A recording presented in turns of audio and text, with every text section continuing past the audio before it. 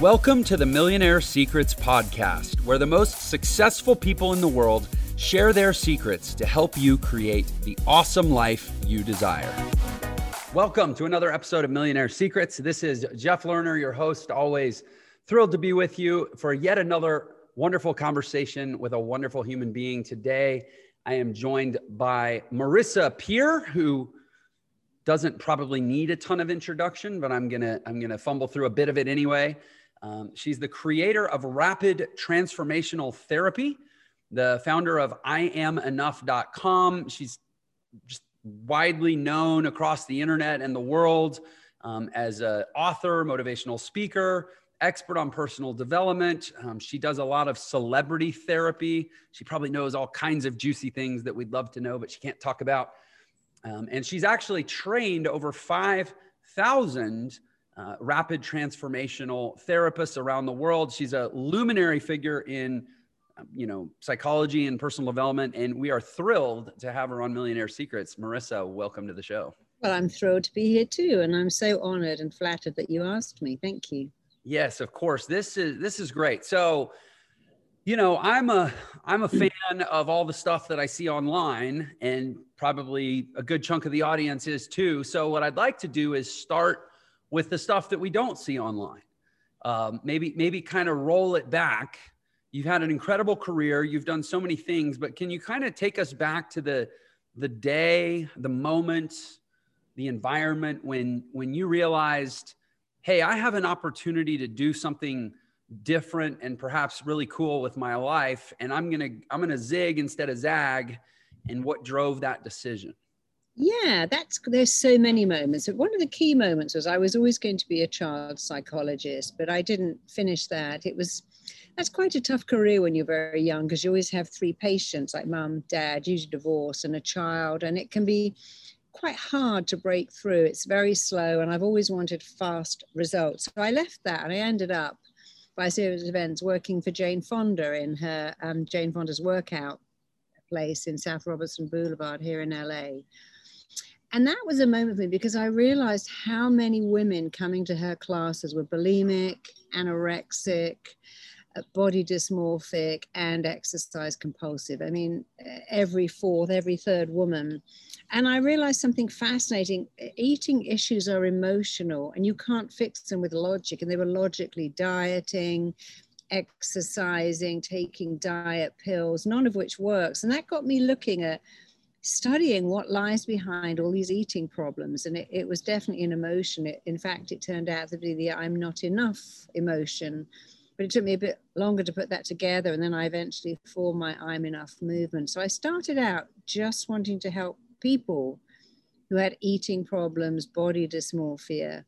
And that was so successful that it led me to do everything else. And then I think the second time I had that thought was when I was told I could never have children, that I was infertile. And even if I could get pregnant, I could never carry a baby to full term.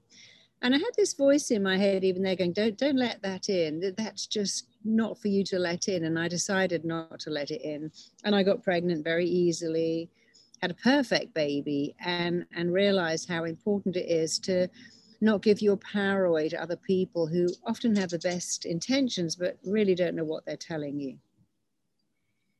That's powerful. So, I just kind of want to pause on that. So you were told, if you get pregnant, the baby will not live.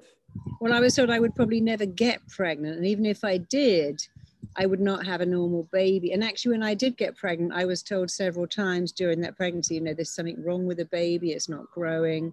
And my baby was born weighing almost 8 pounds. So that certainly wasn't true.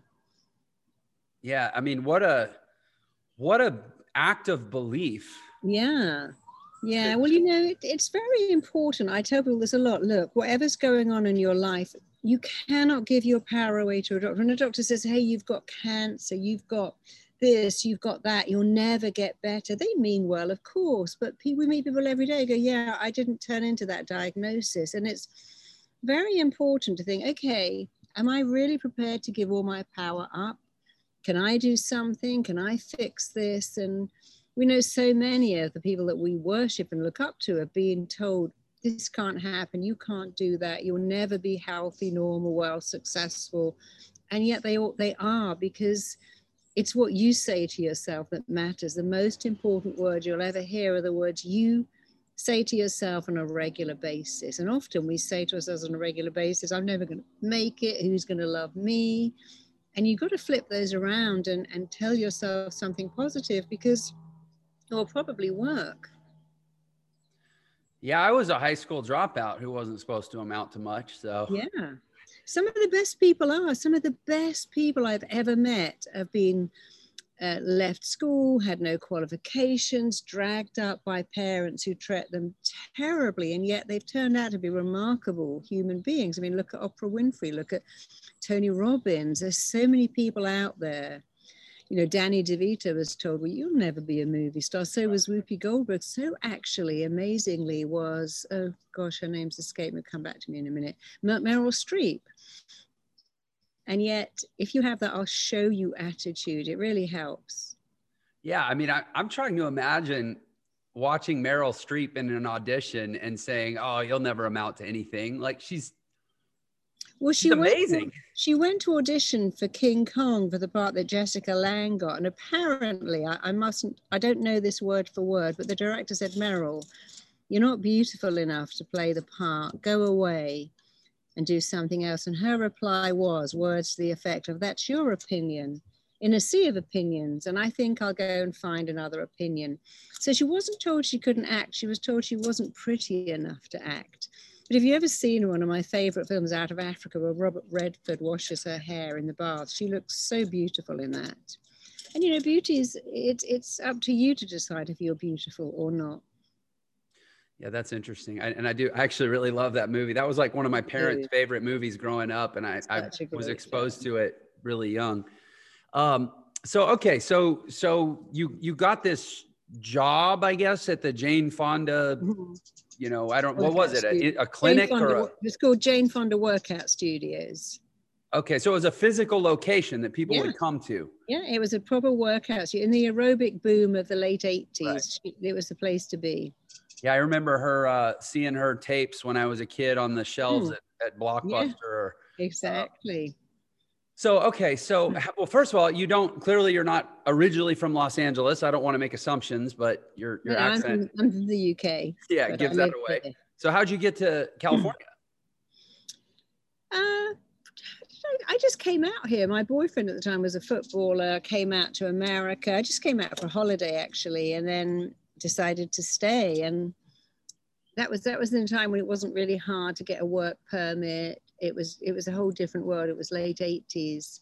So I came out here. I already was teaching aerobics in the UK, but teaching it for her was a whole different ball game. And yeah, so I came here, loved it. And then eventually I went back to the UK because I didn't have the work visa that I have now. But now we live here half the year and we absolutely love it. So you have these women coming in, and was it all women at the Jane Fonda place? No, a lot of guys. But it was fascinating there is that somebody would come in who'd be the head of, say, Fox or CNN, and they go, oh, you know, God, I ate some chocolate, or I drank a milky coffee and I feel so bad about myself. And all of the people there, most of the men that were there too, they judged themselves on what they looked like, what they weighed, how good their abs were. And it was a fascinating time of my life because I lived in West Hollywood and I had two roommates. One was bulimic, one was anorexic. And that was a real lesson to me in this, the words they tell themselves. And they were both very unhappy. And I really wanted to find a way to help them and to help everybody, because of course, when you work in an exercise studio, you'd call it a gym now, but they didn't call them gyms then. You get really consumed with your worth is what you look like. What do you look like in a leotard? How flat is your stomach? How toned are your thighs? And it's such a fake world. It's a very dangerous world where your worth is what you look like. But now in 2021, it's a million times worse, because now you have the internet and magazines and people going on Instagram and Facebook. And every day we get what I call you get overexposed to fake images of perfection that tell you you're not enough. You don't look like that. And it's so hard for people who watch something like Keeping Up with the Kardashians and think that's real. You know, my daughter used to watch Friends. I'm like, darling, no waitress lives in Central Park. That's just not possible. But a lot of these shows and magazines lie to people. They give them a lie, you know, look perfect and you'll be happy. There's so many perfect people are unhappy because, first of all, it's very hard to look perfect. Maybe you can pull that off for a while, but you're always in a taxi with a meter running. And we should be saying to people, hey, you know, do something that makes your heart sing. Feel good about who you are. It's not about the size of your waist or thighs or stomach or what you weigh or how old you are or the label of your clothes. We've become consumed by being a number. And it's such a shame. We're making a whole generation really, really unwell with these perfect images that we see on the screen all the time that are completely fake. So essentially, people aren't even comparing themselves to other people. They're comparing themselves to false illusions of other people. Yeah. So it's unattainable. Well, it's not unattainable. Imagine you've just had a baby and you look at some supermodel who's got a baby and she's on the catwalk a week after giving birth looking amazing. And you think, oh, what's wrong with me? But, you know, they've got a whole army of staff. It's very different. So whenever you compare people, we see that in schools, you know, in schools, what I really don't like about schools is they always reward achievement, not effort. So the naturally smart kid that does no work gets all the prizes, and the kid that's working really hard but not getting the same marks doesn't get rewarded. And our whole education system, so much of our systems are really incorrect. And we really need to change that, because all of these things damage people's self-esteem, chip away at people. You know, I live in LA and I'm amazed at how many homeless young people there are here. You can see have really lost hope and have lost their way because usually nobody believed in them. And it's hard to be believed in when all you judge is the grade you get, not the work you put into getting any grade. So I totally agree with everything you're saying. And I've experienced some of what you're saying. And even though most people think I'm in pretty good shape for my age, I obsess over the fact that in my entire 41 years, I've never seen my bottom two abs. And it makes me crazy. Like, I totally get it. So yeah, I mean, how do you intervene? I mean, it seems like it's you versus this massive construct that is the world, and it's skewed, you know, pathological mindset. And here, you know, you've developed a technique. Like, how does it work? How is it even remotely effective with such a big adversary?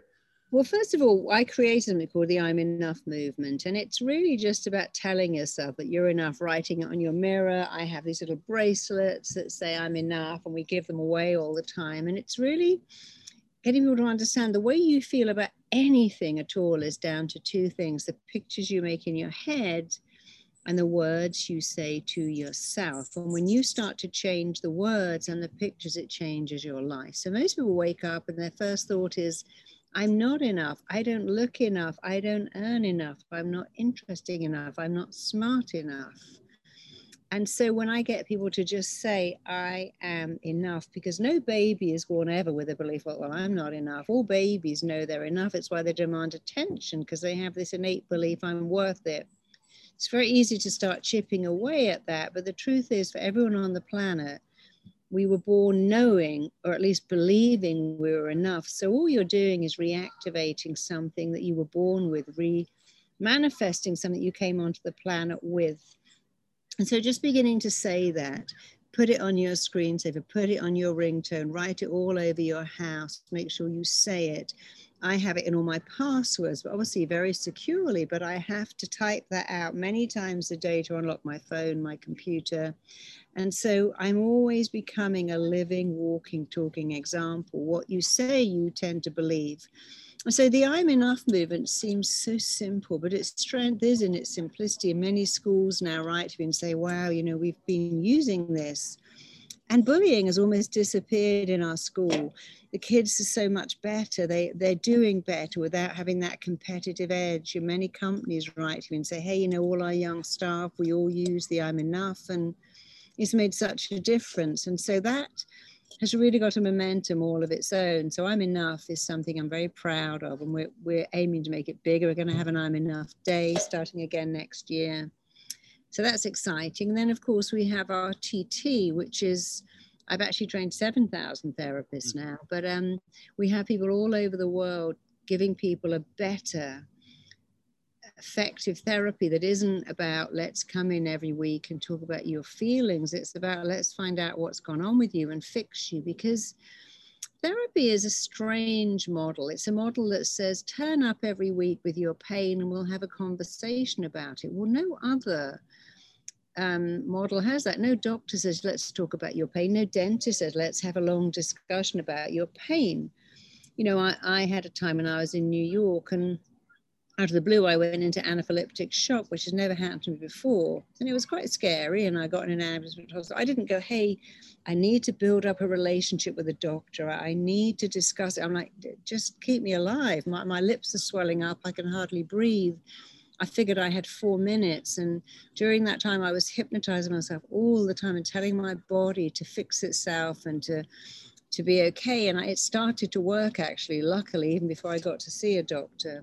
But, you know, in pain, you don't need a relationship. You need someone to say, let me make you better. And I've always thought therapy should be the same model. Turn up with your pain and I'll fix it. You've got chronic headaches, you've got chronic self-esteem, you've got a fear or a phobia. That should be fixed as effectively as a broken leg or a broken tooth. You should be fixing it there and then on the spot, not having a drawn out conversation about it for weeks and weeks and weeks. So, you know, I that sounds, you know, amazing and certainly logical. I imagine that the reason that's not just sort of the obvious way that things have unfolded is because the mind is this mushy, inscrutable thing that nobody knows exactly where to, you know, place the stitch and the glue. So how do you go in and fix it like that? I mean, that sounds too good, right? That's a really good question. You know, I've been a therapist for 33 years, and I was taught that when I was training. I was told what everyone is told: the mind is very complex indeed. It takes a lifetime to understand the workings of the human mind. It takes another lifetime to put that into practice. And I remember thinking, then that can't be. Since we haven't got 2 lifetimes, how could it be that it takes a lifetime to understand your mind and another lifetime to put that into practice? And, you know, like all people who are in the healing field, it's your own clients that teach you everything. And I began to learn from my own clients very quickly that actually the mind is not complicated at all. In fact, you only have to understand a very few things about your mind to totally get it. And one is your mind does what it thinks you want. Everything you're doing, even something you hate, say you bite your nails or pull out your eyelashes or pick at your skin, your mind believes that your mind's job is to do what it thinks you want. And it listens to what you say. When you say things like, my job's killing me, that relationship's going to kill me, this kid is making me crazy, you're telling your mind what you don't want. If I had money, I'd never know who my friends are. Once you have money, people use you. So you're actually saying to mind, I don't want any money. So the first thing to understand is that your mind listens to what you say. And if you haven't got what you want, your mind thinks you don't want it. And if you've got a lot of what you don't want, like procrastination and sabotage, your mind thinks, well, you do want it. Second thing to understand about your mind, it's vexing until you understand it, is that we are hardwired to always return to what's familiar and always avoid what is unfamiliar. So if you've never had praise, you'll actually feel very uncomfortable with praise. But guess what? Really comfortable with criticism. If you've never had love, you'll reject it. 70% of lottery winners are dead broke in 3 years, because if you've never had money and you win a lot of money, as hard as it is to understand, you will reject that too. And the third thing about the mind, and all of these things are very simple, is that the way you feel about everything is down to something very simple: the pictures you construct and the words you say to yourself, which you are free to change. So if we understand those 3 things about the mind, familiar, unfamiliar, responds to words and pictures, does what it thinks you want it to do, what it thinks is in your own best interest, now we can think, okay, but then I can change the words and pictures. If criticism is familiar and praise is unfamiliar, I have the power to reverse that and make praise super familiar. And if my mind does what it thinks I want, well, if I sit down and really tell it what I want using positive, relevant, up-to-date language, then I'll get what I want. And that's absolutely correct. So the mind isn't complicated at all once you understand it. And of course, people often believe that if you have a complex illness like depression or anorexia, then the treatment must be complex too. And that's also not true. You can actually fix really complex matters quite fast if you understand those three workings of the mind and put them into practice. So this is amazing, by the way. I mean, this is the meat that I want and that I love. This is, my vision here is that my whole audience, they can listen to this, and those that want support, they will find you, or they will find one of your RTT certified therapists and they will hire you, and the rewards will flow up to you. And that's amazing. But there might be someone out there who can't afford any of that, who doesn't even think of themselves that way. And I want them to benefit too. So I want to retouch on this, and then I kind of want to try to contextualize it with an example. So again, the three things were the mind pursues what it thinks you want. Yeah. And I'm taking notes. So if you hear typing, that's what's happening. So the mind pursues what it thinks you want. It pursues what it's already familiar with. Yeah. And then it pursues the images and the words that it holds in its, conscious, subconscious database or whatever. Okay. So let's take someone like me. Can we use me as a guinea pig? Please, of course. Okay. So, quick, 30-second scenario. I am scaling a company right now. We're at a place where, in terms of the size of the company, it's growing to a place where my level of visibility and prominence is getting to a place that is frankly uncomfortable unless I keep doing the work to acclimate to it. Right. A lot of people, I got recognized at an airport coming off an escalator 4 days ago. And it's like, that stuff's starting to happen. It's like, whoa, this is weird. And then familiarity. I grew up with successful parents.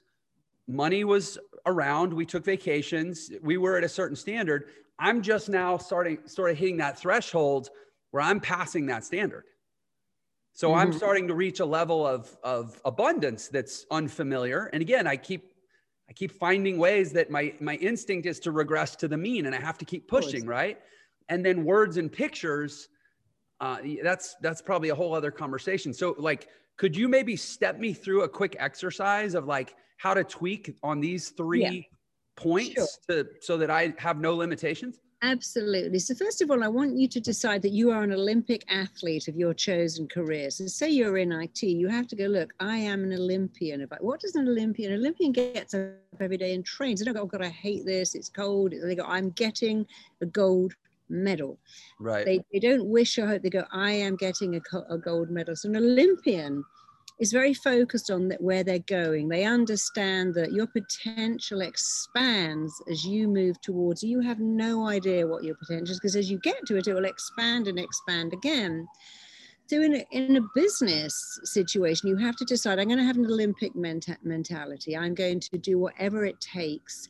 But while you're doing whatever it takes, you have to say, I love it. An Olympic doesn't go, let me train. You go, I hate it, hate it, hate it. It's so boring. It hurts.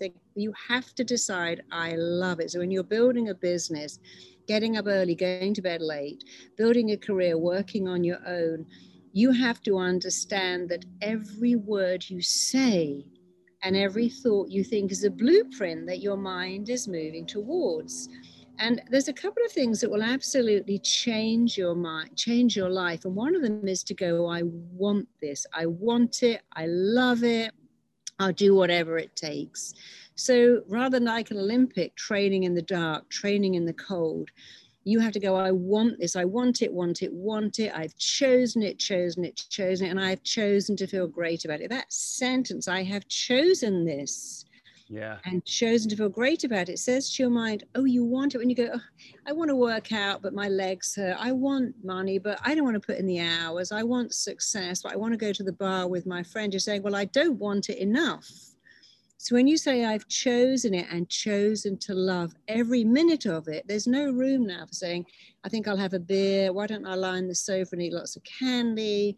I think I'm going to sabotage myself or procrastinate, because you've said I've chosen it and chosen to. Imagine if you chose to be a vegan and said every day, oh God, I miss bacon. It's killing me to live without sausage.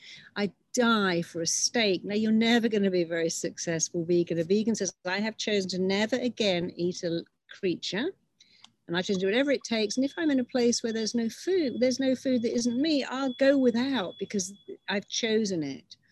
You see, the words I've chosen it and chosen to feel great, what they actually say is, this is who I am. A vegan says, this is who I am. A bodybuilder goes, this is who I am.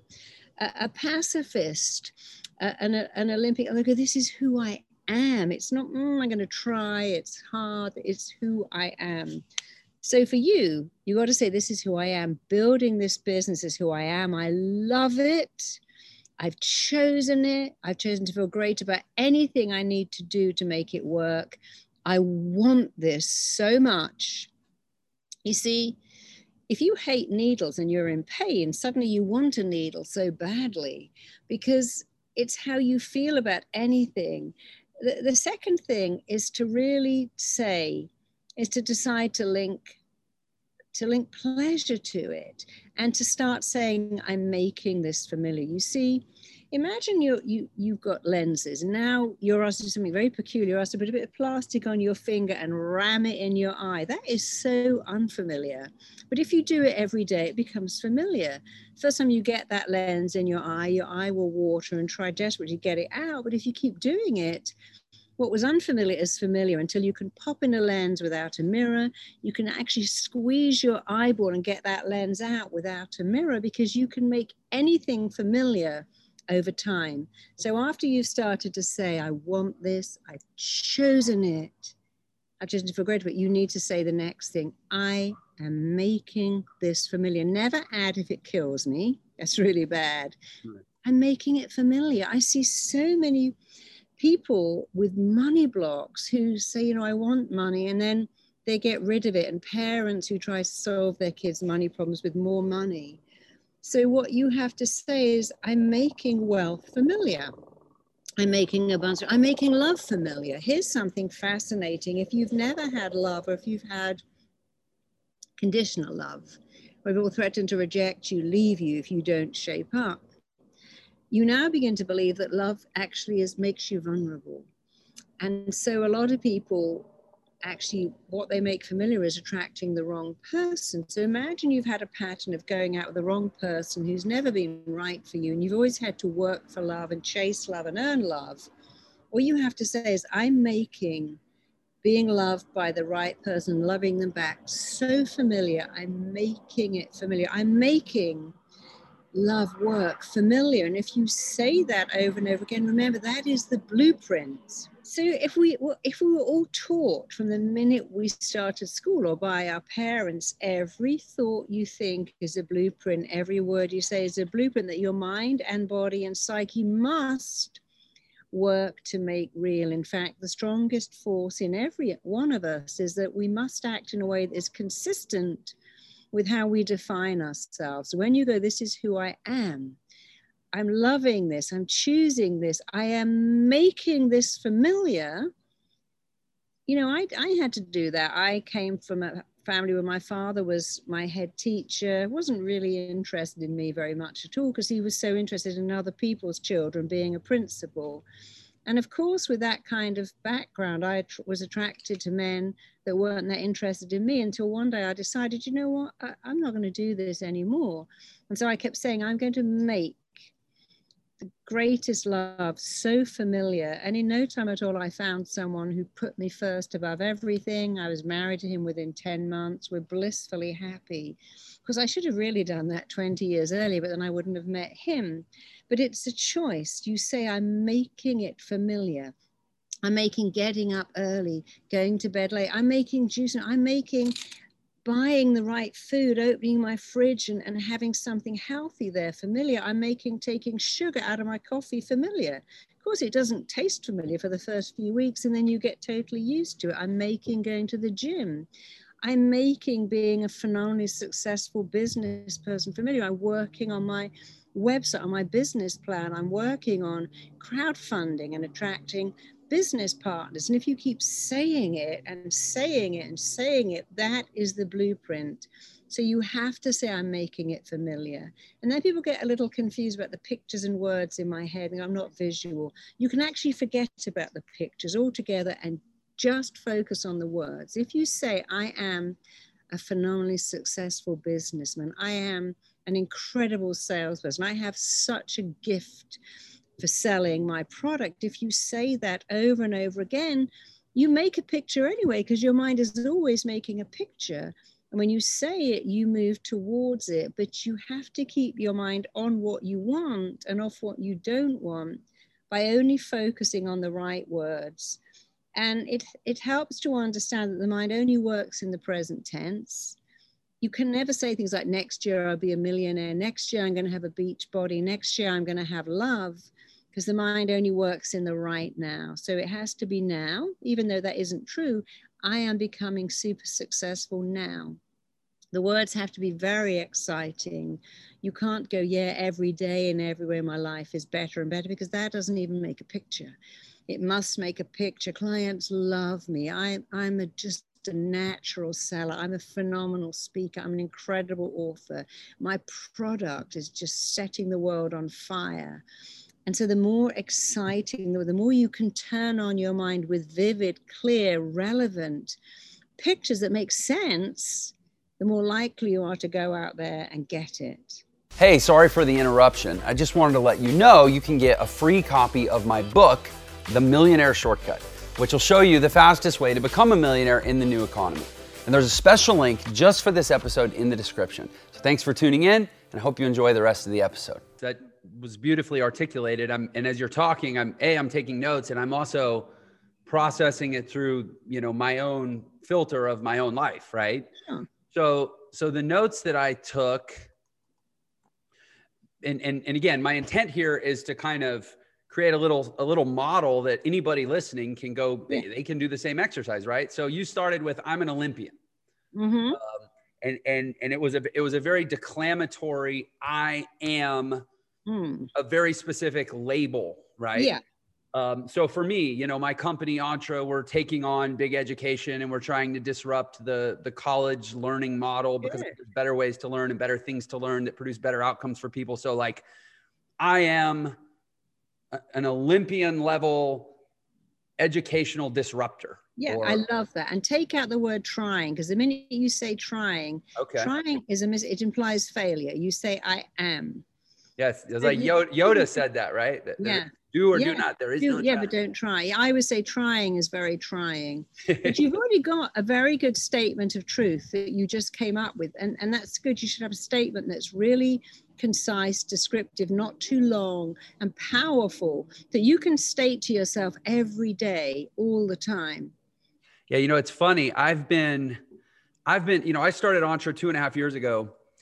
And I have been obsessing. This is such a timely conversation for me. And for anybody listening who's got a thing and they want to get it out to market, I mean, I can tell you that I have seen more and more progress in my mission, the more and more I've gotten clear on my language. Yeah. And even this morning, I literally changed in the description on my Instagram profile. I added the words disrupting big education. Good. And you're so correct, because when you're clear on it, it helps other people to be clear. Mm-hmm. And 80% of success is mindset, which people find really baffling. 80%, but that's true. 80% of your success is your mindset. If you get your mindset right first, you got a clear blueprint to go towards. And the only reason I use an Olympian as an example is that they have a mindset of winning. They don't go, it's too cold to train, I think I'll have a day off. They understand that coming third or fourth, no one remembers who gets the bronze. You got to win. And so, the Vikings used to have this really interesting belief that the only way home is straight through our enemies. They turn up, they burn their boats, that you won or died. And because they had no way home except winning, they were terrifying, fighting people who've got nothing to lose. And often when I've worked with boxers or all kinds of athletes, football players, soccer players, they again have that winning mentality. I worked with a football team many years ago that weren't doing very well. And we painted their faces blue and they put on the helmets with the horns in. And they decided they were the Vikings on the pitch. And that belief, we are Vikings, we win at all costs, was really good for them because it gave them an image to move towards. We're always moving towards an image. And often we don't understand the image we move towards is the wrong image. I'm moving towards an image of being in love, but I'm terrified of being dumped. I'm terrified that they'll be disappointed. I'm moving towards an image of wealth, but my parents said rich people sell their soul to the devil. I want, never get. Don't be greedy. Who's looking at you? And so we have this image that we're trying to go towards.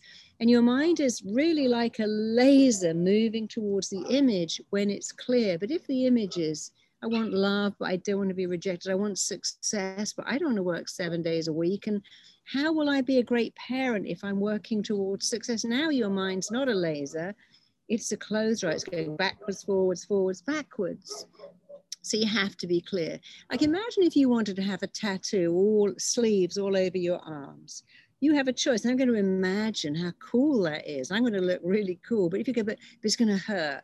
I'm going to have a needle in my skin. Oh, that's going to be super painful. I don't like needles. You will never succeed in having a tattoo if you link pain to the tattooing. You have to link pleasure to it. And that's what's so amazing is that you can choose. People who have a tattoo choose to love having a needle shoved in their back. I wouldn't love that. I wouldn't have a tattoo. But some people, like junkies, they link huge pleasure to shoving a needle in all weird parts of their body. I mean, I've worked with clients who've injected themselves in the scrotum and the labia because they're often quite famous. They don't want people to see the track marks. And you think, what kind of brain is that? Well, you can link pleasure. I worked with models who eat toilet tissue on a shoot because they don't want to eat food. So they'll literally eat toilet paper or cotton balls soaked in orange juice to fill up their stomach. And imagine trying to eat toilet tissue and cotton balls soaked in orange juice. But you know how you do it? You link pleasure to it. You go, if I do this, I'll be super thin and skinny and look really hot on that shoot. And that's not a good image. But what I'm trying to get you to see is, not trying, getting you to see is that you can do anything if you link pleasure to it. And if you want to be a millionaire, want success, you've got to link pleasure to working hard, to believing in yourself. And many people do something like this and go, hey, I can just manifest. I'm going to line this up again. I'm a billionaire, I'm a billionaire, I'm a billionaire. There's 3 parts to success. The first part is really focus on what you want and decide you want it. The second part is you must decide you're worth it or you'll get rid of it all. And many people do that. They earn a lot and they get rid of it all because they don't ever believe they're worth it or they worked hard enough. And the third part is you must decide to work hard. Many people have kind of lost that. Oh, I don't have to work. I'm a manifestor. It's all going to come to me. I know someone out in LA who's got a very good idea. But they said, yeah, but I don't want to work. I mean, they've had this idea for 20 years. I'm like, you have to work. No, that's not my ethos. My ethos is if it's meant to be, it will work. And if it isn't meant to be, it won't work. I'm like, no, that's like saying if I'm meant to have a 6-pack, I'll wake up with one. If I'm meant to have a 6-pack, I better go to the gym, work out hard, eat a better diet, then I can have a 6-pack. But I can't really have a 6-pack if I eat donuts all day, lie on the couch and I'm just manifesting a 6. Some people think you can really manifest that. But I think you have to have all 3. The belief that you have to want it so much. Then you have to believe you're worth it. And then you have to decide, what will I do? You know, for instance, I write books. The first time I got a book advance, I actually gave it back because I couldn't even comprehend how at 25 I could shut myself away and write in longhand. It seemed so boring and so isolating. Because when I got my second book advance, I'd learned a lot that I had to go, I love writing.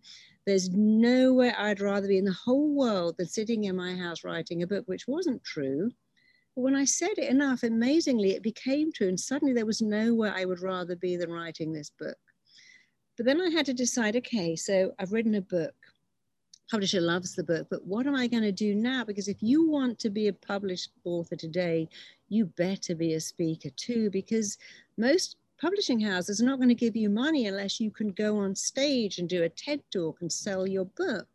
So it's the next thing is, what can I learn then to make me even better in business? You know, I'm a therapist, but I've learned all about search engine optimization. I was writing a book years ago called Get Pregnant Now. And then I realized that what people search for is the title Trying to Get Pregnant. I don't even like the word trying. I think it's a terrible word, but it's the most searched for word. I thought, well, I better call my book that then, because that will come up first when people search. But that wasn't something natural to me. I'm a writer, I'm a therapist. I don't understand enough about IT, but I understand enough to know, look, I don't want to be a writer. I want to be a best-selling writer. That's the thing about the mind. Shall I say I want to write a book?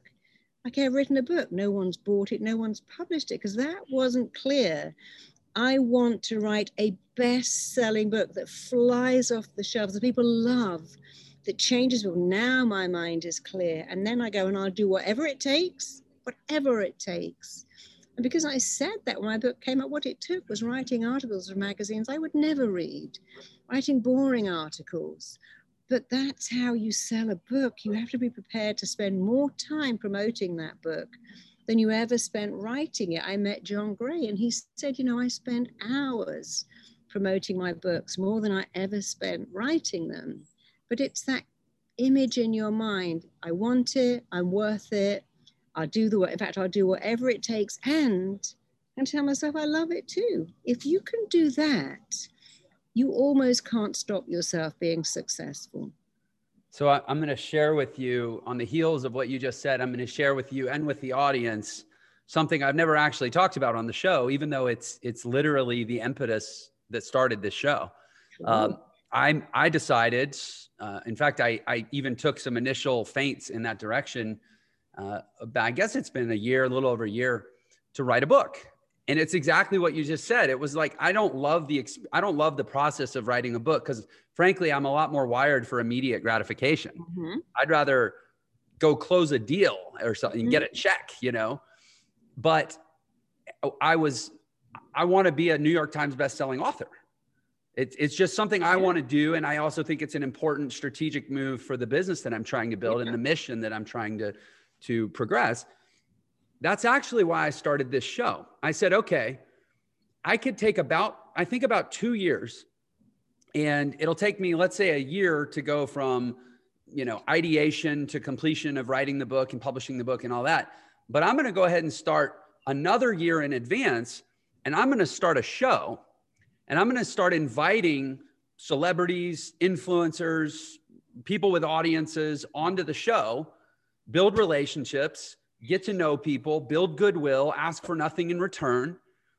And 2 years from now, when my book is ready, I'll have a Rolodex of probably 300-400 people that I can go back around to and say, hey, I had a great time with you on the show. We've stayed in touch.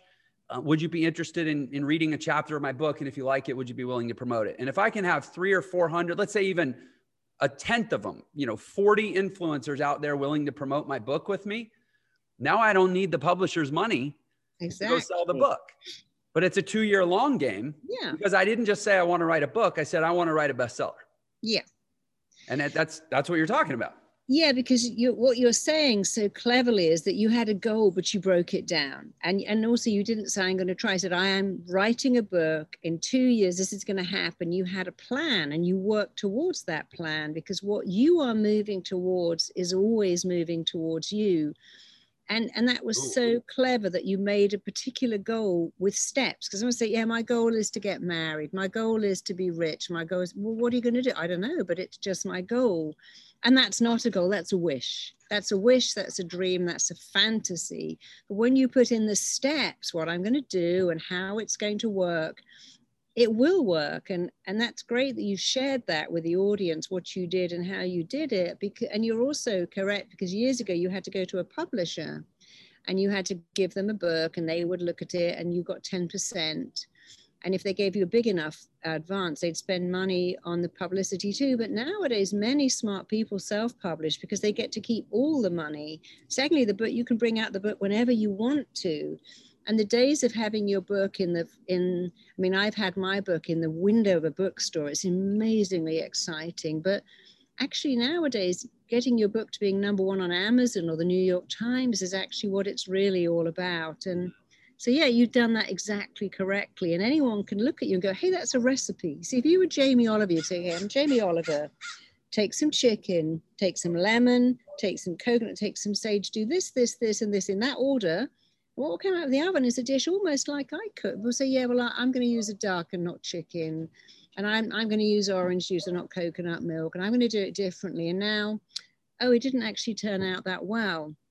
If you have a formula to follow, and it's the formula for success, then follow that formula. Your formula is great. And other people can follow exactly what you've done, maybe in a different way. But it's when people think, yeah, but I'm going to do it a shortcut. I'm going to miss out that bit. I don't want to do that step. I'll do the first bit. I'll do a few stomach crunches, but not leg lifts. I don't like those. I'll do half a sit up and then expect to get the same results. You have to really apply yourself. I think a lot of people have lost this understanding of working hard. But of course, the trick is that when you love something, it doesn't actually feel like hard work. And I bet you started off not liking writing, but then really got into it, didn't you? Yeah. And to be honest, it's been interesting with all these interviews. You know, I've recorded about, I think this is episode number 120, maybe 125. And I started it about 9 months ago, and I really didn't, but you know, when you first start a show, it's not like you have 5 guests a week. I mean, you do one and it might take you 3 weeks to have somebody else say yes. Right. And so you slowly pick up speed. I've probably done 100 of these in the last 5 or 6 months. Wow. So it's a rapid pace. Sure. And at times it feels exhausting. Yeah. At times it feels engaging. It ebbs and flows. But the fact that I have this goal to say, I need to have as many high impact relationships when the book comes out, and they can't just be, it's not enough just to have them on the show. No. I got to have them on a great show and build goodwill and have them go, man, you know, I'm on, because we're talking about folks like yourself. This isn't your first show. And it needs to be a good enough experience that if I call you a year from now, hey, it's Jeff, you're like, oh yeah, I remember we had a great time. Not just like, oh yeah, that was another show I don't even remember, right? Yeah. So it forces me to elevate my standard and my consistency because I have a goal, because it's part of a plan. And it's one of the, you know, and the ancillary benefit is this is one of the fastest growing entrepreneurial podcasts, you know, on the internet. Yeah. But that was never even the goal. That's exciting. And of course, what you've also said something else, you may not be aware that you've said it, but one of the things that defines success is people who are successful do not wait to be motivated. They take action. We have this misunderstanding. I'm going to sit here, and when motivation turns up, oh, here it is knocking on my door. I'm going to do it. That's completely reversed. Motivation begins when you take action, when you don't want to go to the gym, and you go anyway, and you think, I'll just do half a circuit. Then you are motivated to complete. When you don't want to, and think, you know what, I just open my computer and do some spell check and look at the fonts and just play with it a bit. Now you're motivated. I've often sat and I thought, I just write for half an hour, 3.5 hours later, I'm still there. Because motivation follows action. You can't wait for the motivation to take action. You have to take the action to be motivated. And like all people said, I didn't like writing, but now I like it. I didn't like running, and all of a sudden I love running. I hated going to the gym, and now I'm an addict. I took sugar out of my coffee. It was disgusting, and now I can't even imagine drinking it any other way. You have to take action in order to be motivated. And if you wait for motivation to take action, you'll be waiting a long, long time. That's so well said. I heard a quote, maybe it was a couple of weeks ago. I saw it somewhere. It was like in a YouTube video or something. And Elon Musk, somebody asked him at one of his, you know, presentations or something he was doing, a conference. They said, you know, how do you motivate people to take action, or in your organization, these high energy, high productivity organizations? How do you keep people motivated? He said, I don't hire people that need to be motivated. If people need to be motivated, they just shouldn't do it. And there were all these comments in the thread that you could tell people misunderstood him. They were like, well, that's not fair. Nobody feels motivated all the time. Everybody needs to be motivated, because nobody's going to always feel motivated. And that was just comment after comment after comment. And I went back and listened to him again. And I was like, I don't think he was saying that he only hires people that are motivated all the time, because there's no such thing. He was saying he hires people who will do the work regardless of whether or not they're motivated, because they believe in the goal. Exactly. And it's, I tell people all the time is that people are successful leave clues. Certainly Elon Musk is definitely one of them. So people get very confused with this understanding that to be successful, you must be willing and prepared to do what you do not want to do to get to where you want to be. And all people who are successful will do what they don't want to do to get to them. People who fail will give up their dream faster than do what they don't want to do. I worked with somebody who was very famous and very heavy. And he says, I can't go to the gym because people laugh at me and I hate working out. I said, look, you need to lose half your body weight. And what you have to do is wake up and go, I hate working out. I'm doing it now. I'm doing what I don't want to do first. I don't want to do it, so I'm doing it first. And of course, like everyone, he didn't like getting up at 5 a.m., putting on his training shoes and taking his very obese frame around his neighborhood in the dark. But of course, as he continued to do it and remind himself, if I don't want to do it, then I do it now, because that's the mark of success. If there's a success club that I could join and the membership dues were do what you don't want to do first, well, I better pay those dues. But of course, lo and behold, and to lose half his body weight, he continued to work out because I actually love it now. I hated it. Now I love it. And so successful people do what they do not want to do, and they do it first. They take action almost every day in the direction of their goals on their way to success. When they've made it, they can take a lot of time off. They just don't take no for an answer. They delay gratification. They reward themselves. They praise themselves. They use really good language. If I did great, I did well, today I was amazing. And you can say, well, none of those things are natural to me. Well, peeing in a toilet wasn't natural once. That doesn't mean none of us got used to it. You make a decision, it's not natural, I'll make it natural. Weightlifting, running, skipping rope, these things aren't really natural, but if you do them all the time, and again, the lens in your eye, flossing your teeth, they're not natural, but you can make them natural. So you have to decide if there are some particular habits that I could adopt and make them my own, and I'd be successful. What's stopping me? Nothing. Only your own thoughts. There's nothing stopping except your thoughts. If you go, right, I'm going to like it, I'm going to do it, I'm going to tell myself I love it, then it will become real. I mean, someone said to me, I read your book and I run up a hill, and every time I think I hate the last bit, going uphill.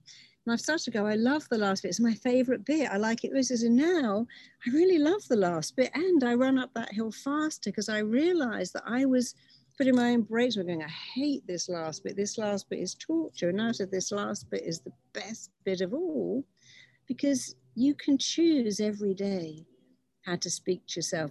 You're free to speak to yourself however you like, but the choice you can't make is what you do to yourself when you say negative things. I hate it, it's not working, it's torture, I can't do it, I'm not good enough. So you can choose how to speak to yourself, but you cannot choose the damage you do to your potential when you go into negativity. Because if you could look inside your body and see that damage, you'd never think a negative thought in your life.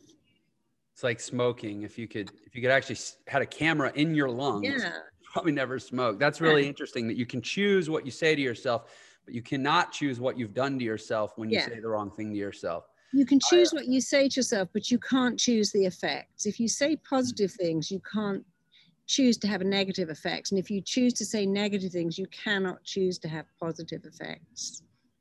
I'll share with you another little hack I came up with, because when I started Entre, I started my education company. I really wanted to lead by example and do, be the best student in the program, basically. And you talk about getting up at 5 a.m., even getting up at 4 a.m., right? It's a thing. People do it. People complain about it. It's hard. So I decided I'm not going to get up at 5 a.m. because I will probably not go through life not hearing people talk about how hard it is to get up at 5 a.m. Like, I'm going to hear it, right? And it's going to force me to think it's hard too. So I said, I'm going to get up at 3:30 because nobody else does that Yeah. Which means I never have to hear anybody talk about how hard it is. Yeah, that's so clever. So it's all at this point, my entire feeling around that is the aggregation of one person's talk, not many. Yeah. And that's, you know, and I've learned to love it. I really have. I get annoyed when I'm traveling and something, I can't do it for whatever reason. So Marissa, this has been amazing. I'm looking at the time going, oh my gosh, I'm literally supposed to be on a training right now. And I'm torn. This is incredible. You're incredible. I was already a fan.